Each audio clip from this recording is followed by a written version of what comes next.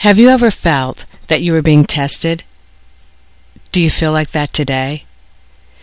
Have you ever experienced one of life's 1-2 punches? Are you feeling punched today? Life does offer a lot of things, and sometimes what life offers is good times and great fun, because life does give us a lot of what it is we want. But there will be those times when what life will serve you up is a great big battle and the opportunity to discover who you really are. I would like to thank everyone for coming and for calling in to hear what I have to say today. I have some news regarding my health to share with you.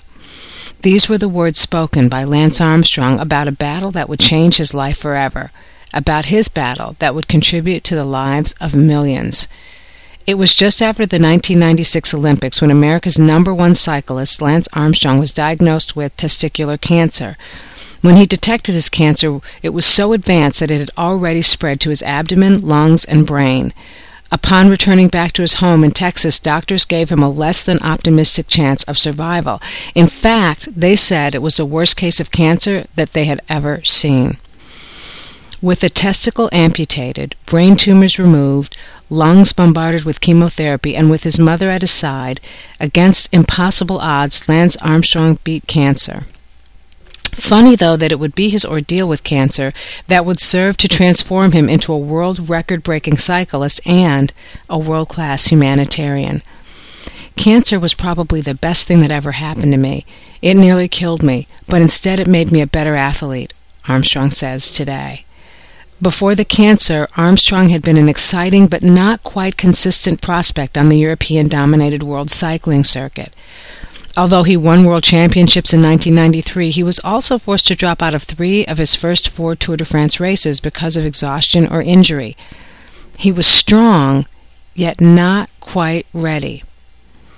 Before his battle with cancer, Armstrong's tactical grasp of the sport was not what it would ultimately become. He possessed a costly combination of youthful impatience and perhaps a misdirected ego that distracted him from focusing on the fundamentals of staying well-positioned within his races. He hadn't yet trained himself to be strategic and smart about when to conserve energy and when to let it rip.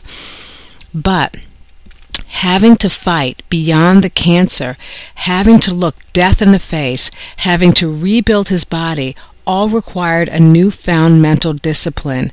He developed a willingness to push himself beyond his old limits and deal courageously with doubt and fear. Now, as a result, he developed an unprecedented level of maturity. He developed patience and a remarkable capacity to win. Now strong, now ready, Lance not only went on to beat cancer and win the Tour de France, described as the most difficult sporting event in the world, but he won that race an unprecedented 6 times in a row. I knew if I could beat cancer, I could get over any mountain, he said. Once I got back into racing in 1998, I could always draw strength from the fact that no matter how hard things might look at a given moment, they could never be as hard as when I was back in Austin in a hospital bed with my hair falling out. Armstrong's triumphant return to the Tour in 1999 was a shock to some people, and it was inspiring to many. Many people doubted that he would ever survive, let alone win the world's most grueling sports event 6 times. Imagine. Lance Armstrong's story never gets old. We can listen to it again and again because it's much more than just a story of an athlete who wins the race. It's the story of the triumph of the human spirit over insurmountable odds. It's the story of a man who, when faced with the fight of his life, was unwilling to settle for mere survival. Rather than merely survive, he remained intent on living the dream and living it better than he knew that he could. And you? We're quite willing to be strong as long as we think we have strength, willing to give as long as we think we have something to give, but who are you willing to be when you're sure you have no more strength to muster and nothing more to give? When you find yourself in the middle of the fight of your life, what will you do? Who will you be? Will you settle for just getting over the hump, or will you pick a battle that's worth fighting for? In our lives, we will face many challenges. Some will be hard. Some will test the very limits of our personal ability to endure. But we have the freedom to choose whether we go on or whether we quit. When defeat seems certain, that's when it's time to fight the bigger fight. Where others would quit, that's when it's time to live strong and live stronger than ever before. Like Lance Armstrong, we all have superhuman strength, and it is possible to tap into that strength. We can choose to challenge ourselves to win a game beyond the thought of our own survival, and we can choose to trust that divine power that's available to us, a power beyond reason and a power that defies logic. You can tap into that power, but you have to be willing to take the leap of faith. There are, and there will be, many battles in life.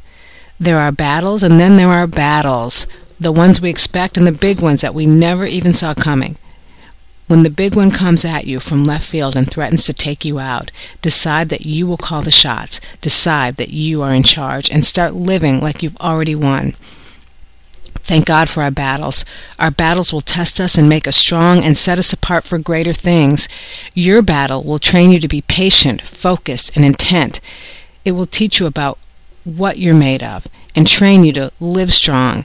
And it's your battle that will masterfully develop in you the ability to be not who you are, but who you will ultimately become.